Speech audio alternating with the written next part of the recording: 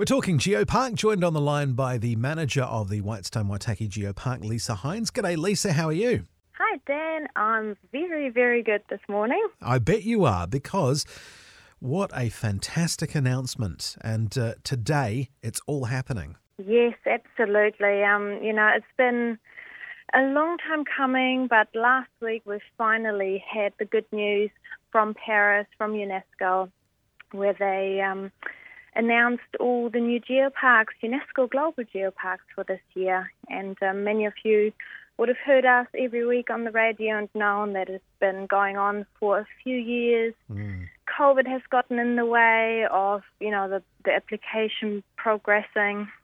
But finally we're here and we've been successful. So it's a great week for Waitaki.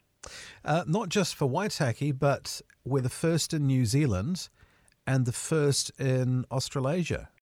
Yes, that's right. We've done, there's only 48 countries in the world that have that UNESCO designation status. And like you said, there's none in Australia, none in the Pacific, and we are the first in New Zealand. So it's a really an exciting week for the whole region. What does having UNESCO status mean? It means we will be able to attract more businesses. We will be able to attract visitors that care about the stories that we tell, care about our environment, not just getting busloads of people, but actually visitors that want to stay longer, spend more money. But of course, geoparks are also very active in education, working with our schools, working with university and research, and that UNESCO status gives us the tick to really do all of that well in the next couple of years. It's a big deal, isn't it? Let's be honest about it. Yeah, I think, UNESCO is probably not as well known down this part of the world. So I'm from Germany, so it's a huge brand at home, and that brand stands for sustainability, for education, for development, regional development. So it's a good place to be, and I think this is something we're all striving towards as a country. How can we develop, but do it in a sustainable way, in a way that looks after our future generations, but also giving us today a good life? So geoparks are a concept that fits really well into that philosophy. So it's really exciting for Waitaki to pilot that for the region. So there's an official celebration marking the UNESCO status today, and then in October you've got something pretty cool planned.